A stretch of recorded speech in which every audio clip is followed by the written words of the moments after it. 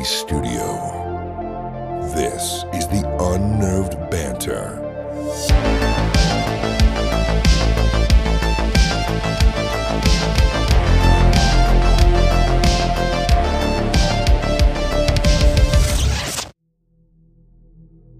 Welcome back to the Unnerved Banter. It's the show where we discuss topics that are strange, terrifying, and sometimes just plain silly. I'm your host, Chris Fricky. If you're more used to the story episodes, this is a little bit different. It's more of a conversational platform. And this week, we'll be going over the terrifying story of Flight 5390. We also discuss if eyewitness accounts of the unknown actually proves anything. I'll be joined again by Jeremiah, and I hope you guys enjoy this episode. Welcome back to the Unnerved Banter, and once again, I have my co-host, Mr. Jeremiah Harlow. Thanks for being here again, Jer. How are you doing? It's a me. Sorry, doing pretty well, Chris. I found the mother lode of morel mushrooms today. That's right. So 2 years looking, finally found them. Nice. Man, I wish we were still there, because then we could fry up some and I could take a little nibble. That sounds delicious. Mm-hmm. Oh, man. If you've never had some kind of like wild foraged mushroom, you've got to try it sometime. What are the mushrooms most popular, like in grocery stores? What are those called? Button mushrooms or... Bello? No. Portobello. That's Portobello. It. Okay, portobello mushrooms. But anyways. Thank you for tuning in to our Shroomcast. Now we're going to jump into the actual topic at hand. So this is the story of Flight BA 5390. I will not be referring to that very often because that is a long thing to remember. But here's what happened on that fateful day. On the Sunday morning of June 10th, 1990, 81 passengers boarded a British Airways flight from Birmingham International Airport bound for the coastal resort town of Malaga. Probably saying that wrong, but if you know me, you know I pronounce names very poorly, so get used to it, because there's a lot of names coming up here. So with passengers on the plane and wheels up on schedule at 7:20 a.m., the aircraft was steadily approaching and cruising altitude as Captain Tim Lancaster and co-pilot Alistair Atchison released their shoulder harnesses and settled in for the 3-hour flight. So at this point, as you know, when you're on a plane, there's the seatbelt sign, please stay fastened on the takeoff. Once they reach altitude, light goes off, you're free to roam the cabin, go to the bathroom, all that good stuff. Mm-hmm. So the cabin crew then got to work preparing their trolleys with the meal and drinks and services as they do for the passengers. So everyone's calm, everyone's relaxed, everything's going fine on this flight. 13 minutes into the flight, they're currently at 17,300 feet, and all of a sudden, a loud bang came from the cockpit as the internal door burst off its hinges. The cabin suddenly filled with condensation mist, and the crew knew at once that something had gone horribly wrong. I don't know the full science of this, but when you're in the cabin, once a window is broken or something like that, all of that pressure decompresses? Is that how I want to say it? Yeah, I think so. I don't know the science of it either, but when the door blows off of its hinges, I think most people would guess something's terribly wrong. Like, at 7:59, Brad Efron, who had had Chipotle before getting on the plane, went into the bathroom. 2 minutes later, the door blew off of its hinges, filling the cabin with condensation. No, not that door. It's a different door. We need not the bathroom door. The flight attendants called a code brown. Oh, gosh. He had blown a hole right in the side of the plane. The door between the pilots and the passengers, that door had blown off its hinges. So what had happened is a process called explosive decompression. Flight attendant Nigel Ogden, who had just offered the pilots a cup of tea, was the first one to see what was happening. Captain Tim Lancaster had been sucked through a gaping hole where the windscreen should have been. So I want to clarify first off, they're calling it a windscreen. I think it just makes more sense to call it a window. The window in front of the pilot had blown out. So Nigel Ogden, the flight attendant, looks forward and sees the captain sucked out of this window. Okay, he's partially sucked out. His torso was pinned to the outside of the aircraft by the force of the oncoming winds, while his legs were jammed firmly inside the cockpit, and his feet somehow got caught up on the controls of the plane, and it was just barely holding him in place. So any moment now, he's going to be completely sucked out of the plane. And the flight attendant, Nigel Ogden, quickly rushes to him and grabs his legs. So at the same time, all of this wind is getting forced into the plane. The door flew off. Papers are flying everywhere. It's just complete chaos. And so this flight attendant is just trying to keep the pilot from completely being sucked out of the plane. Co-pilot Itchinson had managed to stay in his seat because remember, like, they don't have their seatbelts on. See, that's why I never take my seatbelt off. Yeah, so you might as well have just kept your seatbelt on. It really would have helped him out in this situation. But the co-pilot managed to stay in his seat and immediately took the controls to try to take control of the plane. So at this point, they're descending at 4,600 feet per minute through some of the world's busiest airspace. The first officer was desperate to avoid mid-air collision and stabilize the air pressure to bring oxygen back into the cabin. So they're so high that, people can't breathe, including the actual pilot himself, who is outside of the plane.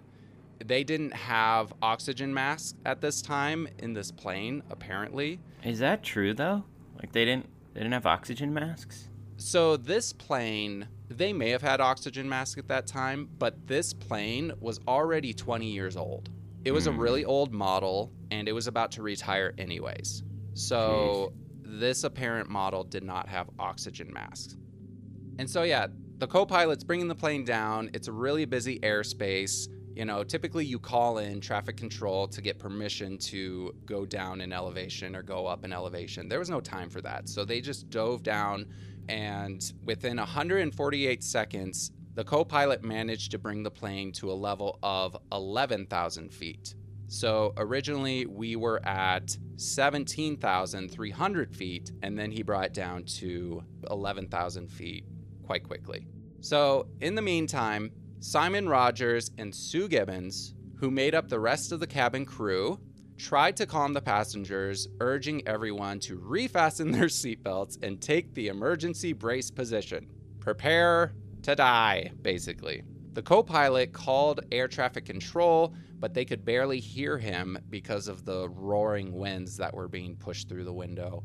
One of the other crew then rushed to the front and hooked his arms through the seatbelt of the crew jump seat behind the captain and also gripped on to the pilot. The two men held on and tried to pull him back in, but the suction and wind, it was just too strong. They couldn't pull him in, so they were just barely holding him there.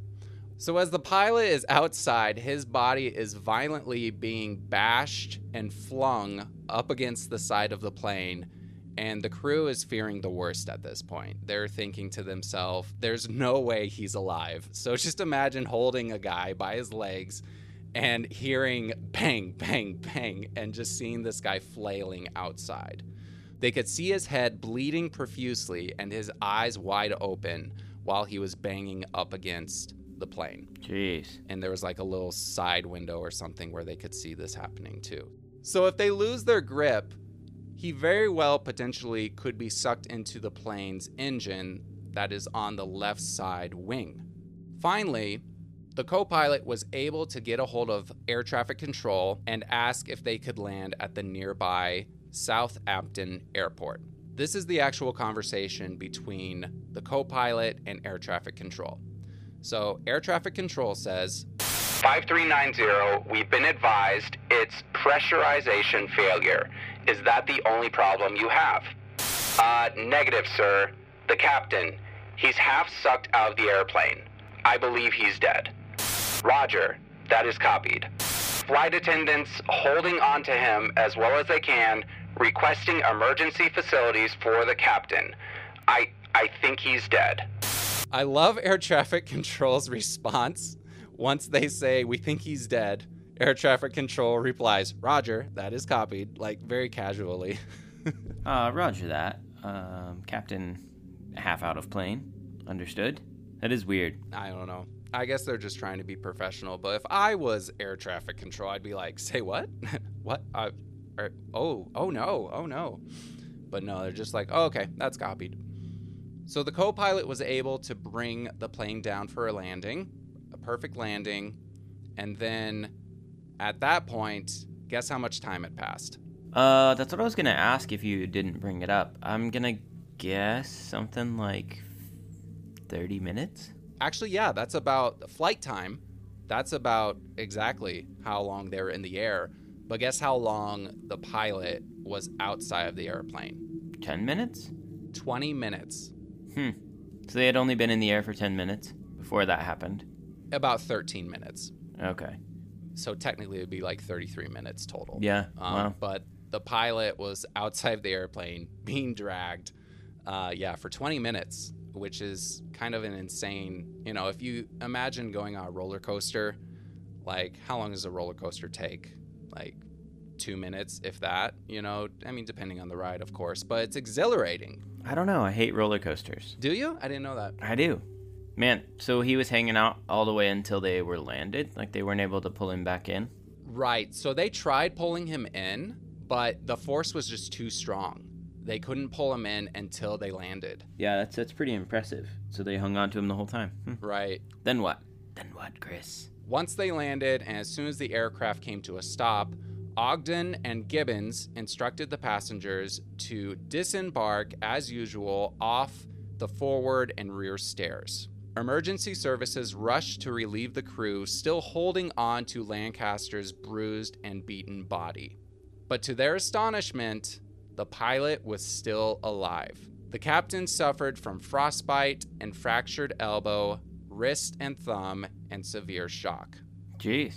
Yeah, dude was still alive. So we'll upload a photo on our Instagram with pictures of the crew and everything. But on the side of the plane where the pilot's head was, there's just a splatter of blood because of being smacked up against the plane repeatedly.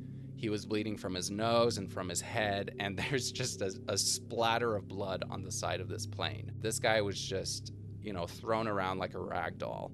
After 20 minutes of being exposed to sub-freezing temperatures and hurricane-force winds, Lancaster, the pilot, had lost consciousness. A lot of it he doesn't remember.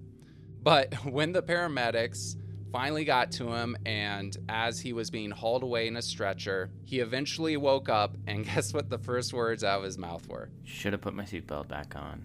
You would think he'd say something like that. I'll take that tea now. Kind of. First thing he said was, I want to eat. Oh. Okay. I want to eat. So some brain damage as well then, huh? I want to eat. That's what I say when I wake up in the morning. Yeah.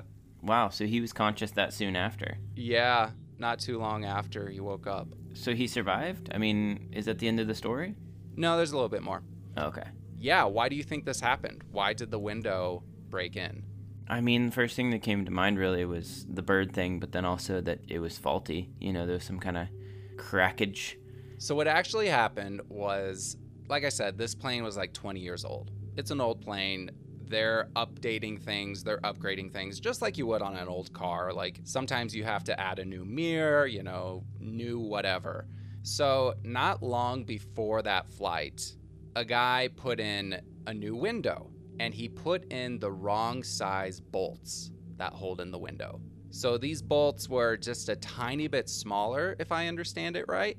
The guy goofed, okay? The guy goofed real big. Mm-hmm. And everything passed inspection, but apparently that little detail Somehow, no one caught that. So if you try putting in like a screw or a bolt into a hole with the threads, sometimes bolts will hold, even though they're not the right size. They'll hold a little bit, but if there's a big force on that, like, I don't know, hurricane-like winds, it's gonna strip, and that bolt is not gonna hold. In this case, that's what happened. And then the window clearly came out. Mm-hmm. So the guy that actually made this mistake, he went to the pilot's home with flowers and wanted to apologize to the pilot.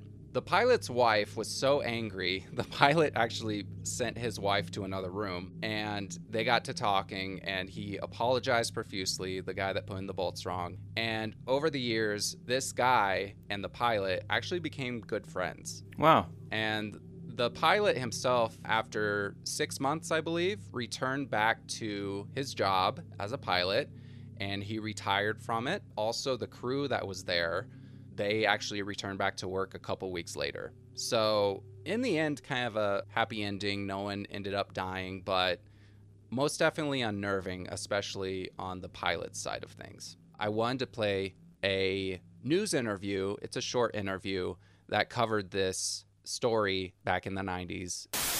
The BAC 111 was flying when a cockpit windshield next to the captain was blown out. As NBC's Dennis Murphy reports, the crew had to move quickly. British Airways Captain Timothy Lancaster is recovering tonight from a fractured elbow, frostbite, and the scare of his life. Lancaster was piloting this British jet. That's his blood by the window. He was on his way from Birmingham, England to Malaga, Spain, when all hell broke loose. His side cockpit windshield blew out 4 miles up. An explosion, decompression.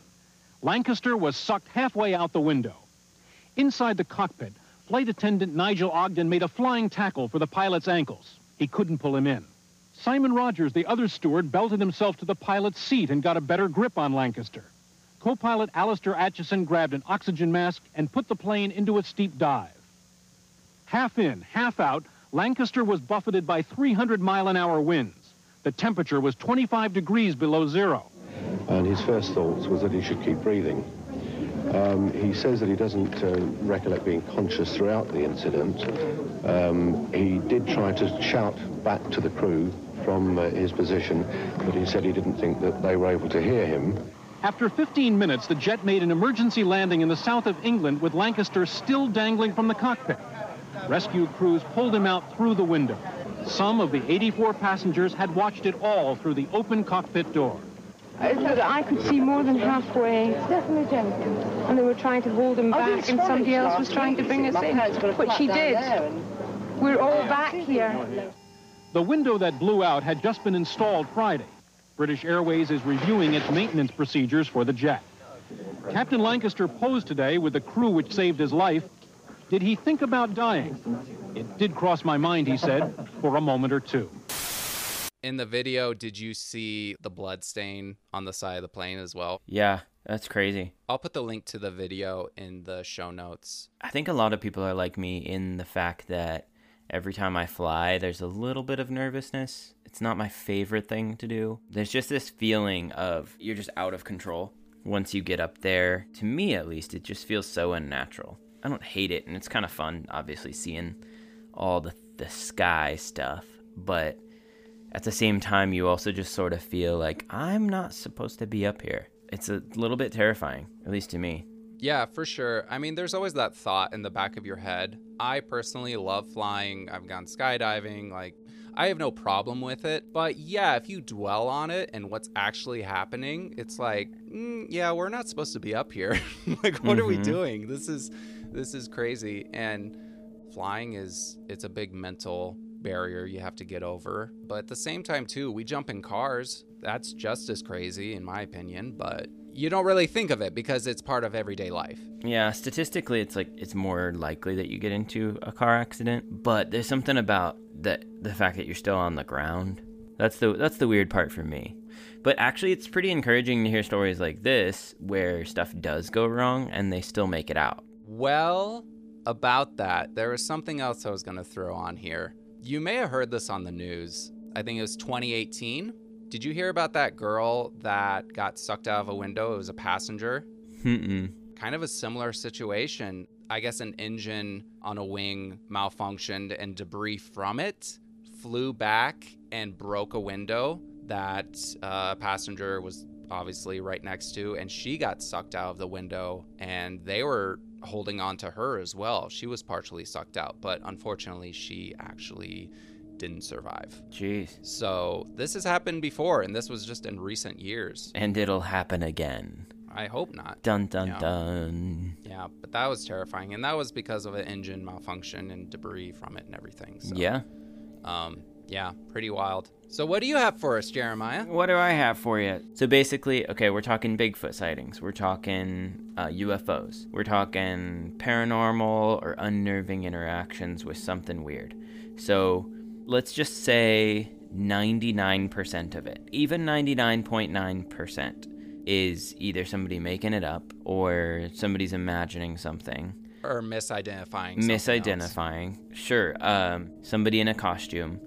That still means that there's 0.1% that is not that. Yep. And I would argue a much higher percentage than that. Like, even if you're saying like 95% is made up, imagined, faked, or misunderstood, that still leaves us 5% of experiences across the board that have to be something.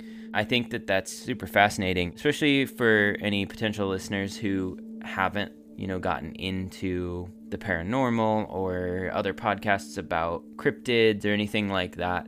It's kind of a common concept to hear talked about, but if you haven't listened to other stuff, you may not have heard it. It's really fascinating to me because if you ask almost any person, do you think truly 100% of all of these experiences are made up or fake or misunderstood? Like, truly 100%, like, in all honesty. And I would say most people would say that there's not 100% of them that would be that way. Because you take the people that are seeing stuff, like, let's just say Bigfoot. There's a good chunk of the people that have seen something that are just kind of lunatics, whatever. They're making it up. They know they're making it up. Yep. And then there's a good chunk, they want to see something, or they really push the evidence to make it something. Right. But then there's a good chunk also that are just upstanding citizens that weren't trying to see anything, that have no previous desire to look, but just happened to see something that was totally unexplainable. And then so you take a chunk of those people and you say, okay, well, this percentage of them misunderstood what they saw, or it was maybe somebody in a costume trying to trick them. But even then, you still have a percentage that are just truly upstanding, sane, conscious people that saw something totally unexplainable. It's fascinating to me. And that, to me, is what kind of made me a believer in a lot of it. At the very least, to say, I don't know exactly what it is, but I don't believe 100% of it is false. Right. I think back to what you're saying when it comes to witnesses, and especially those who have literally nothing to gain. They're just normal people completely, whether it's someone that sees a cryptid or UFO, whatever. The witnesses who have nothing to gain, they're very down-to-earth people and, don't want anything out of it. They're just being helpful, really. They're curious just like we are. And the more we talk about it, the more we'll understand what said thing is. Mm-hmm. Another part of this that is compelling are those reports that have never been reported because of fear of ridicule. Most of the time is the reason why people don't talk about it. They might share it later on in their life, or they might share it quietly with a friend or something like that, and they don't want it spread. A lot of people experience things. They'll see something that they can't explain. They're afraid to talk about it, or if they do talk about it, they don't want anything out of it. They're just sharing what they experienced. If you've listened to the episode Chased by UFO, I think this is a prime example. The guy that shared his experience on the podcast, if you haven't listened to it, go and listen to it. He was as much of a skeptic, unbeliever, whatever you want to call it, as anyone. This whole experience terrified him, but he was brave enough to come forward and share his experience, and I really commend him for that. It's not that he was out looking for these things. this light that chased him, you know, it was terrifying. He had nothing to gain. He's a very humble, very down-to-earth guy. Kind of the same with the Sasquatch story that we did, the Bigfoot at the Boundary Waters. Is that the name of the story? I can't remember what you titled it, but yeah. Something like that. Listen to that one also. Same thing. The guy is very experienced outdoorsman, very down-to-earth, very normal guy, has nothing to gain from this story, but he shared his experience. He said if there were a creature to exist and hide anywhere on Earth, it would be there. There's so many places to hide, and it would just make sense for them to be in that area. So both of these guys, they don't fully know what they experienced, but they know it was something. Yeah. Again, I commend them for coming forward, because the more we talk about this, the better. So you think, like, how many things could be going on out there and we just wouldn't know? Yep. Or they just go unseen by anyone, literally anyone. Or maybe some random guy on a street corner, yeah, he sees some weird thing flying around. He's not going to go write a blog about it. He's not going to create a YouTube channel, and if he did, it probably wouldn't get noticed. So there could be a lot more being seen than what we're aware of. Same goes for, like, Bigfoot stuff or whatever. I mean, I was out mushroom hunting today, and they are super hard to see, even right underneath your feet. And so you get out into some of these super remote areas, and you could, I don't know what I think about Bigfoot, but I think it falls into that, just that percentage breakdown of, like, okay, there's this many sightings, there's this many people that saw it, there's this many people within that group that are actually reputable sources. There's no way they all made it up. There's no way that their stories would coincide over hundreds of years in what they see and what it sounds like, the interactions. When you get into a numbers game, it's almost like there has to be something. You know, I don't know what it is exactly. Could be paranormal, could be supernatural, could be physical, interdimensional, I don't know. But there's something. And that's indisputable. Like, there is something that people are seeing, whether you're talking UFOs or Bigfoot or other stuff. Yep, exactly. Okay, so we're going to do a new segment of the show where we read a review that you guys leave for the podcast. So we're reading reviews from Apple Podcasts. So if you have Apple Podcasts, please feel free to leave a review and we may read it on the podcast. And yeah, thank you guys so much for the support you've been showing. It's been super helpful and encouraging to see those. So yeah, we thought it'd be fun to read some of those reviews. On Spotify, unfortunately, you can't leave a review except for like a 5-star, which we really appreciate. If you haven't done that yet, please do that. Again, that helps the podcast get seen more. If we deserve it, you know, we're trying to earn it. We're trying to earn it. Yeah.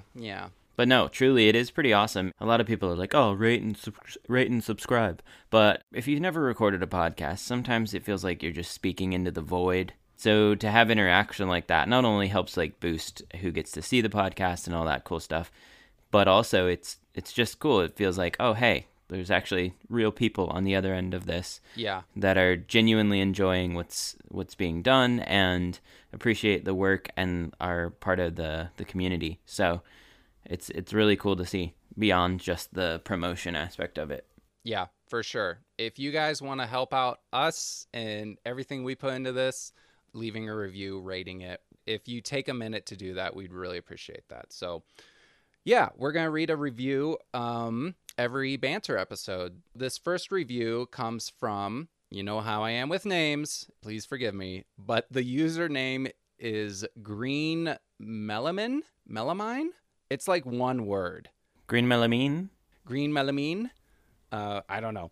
Anyways, thanks for leaving a review. She left a 5 stars, and the title is Chilling, but in a fun way. Nice. I've been thoroughly enjoying listening over the past few weeks. I like to satisfy that need for rather spooky stories without feeling truly disturbed. And this fits that niche for me. Still, when I'm not in the workout room listening to this by myself, it keeps me on my toes. Ha ha ha.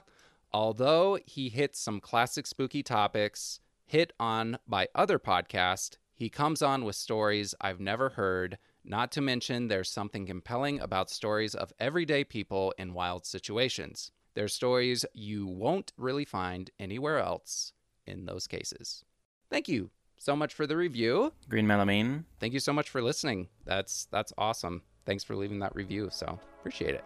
Next week, we'll have a story episode, and I think you guys are really going to like it. I'm excited to share that one with you. But yeah, Jared, do you have anything to say before we sign off? Thanks for listening. It's been super fun.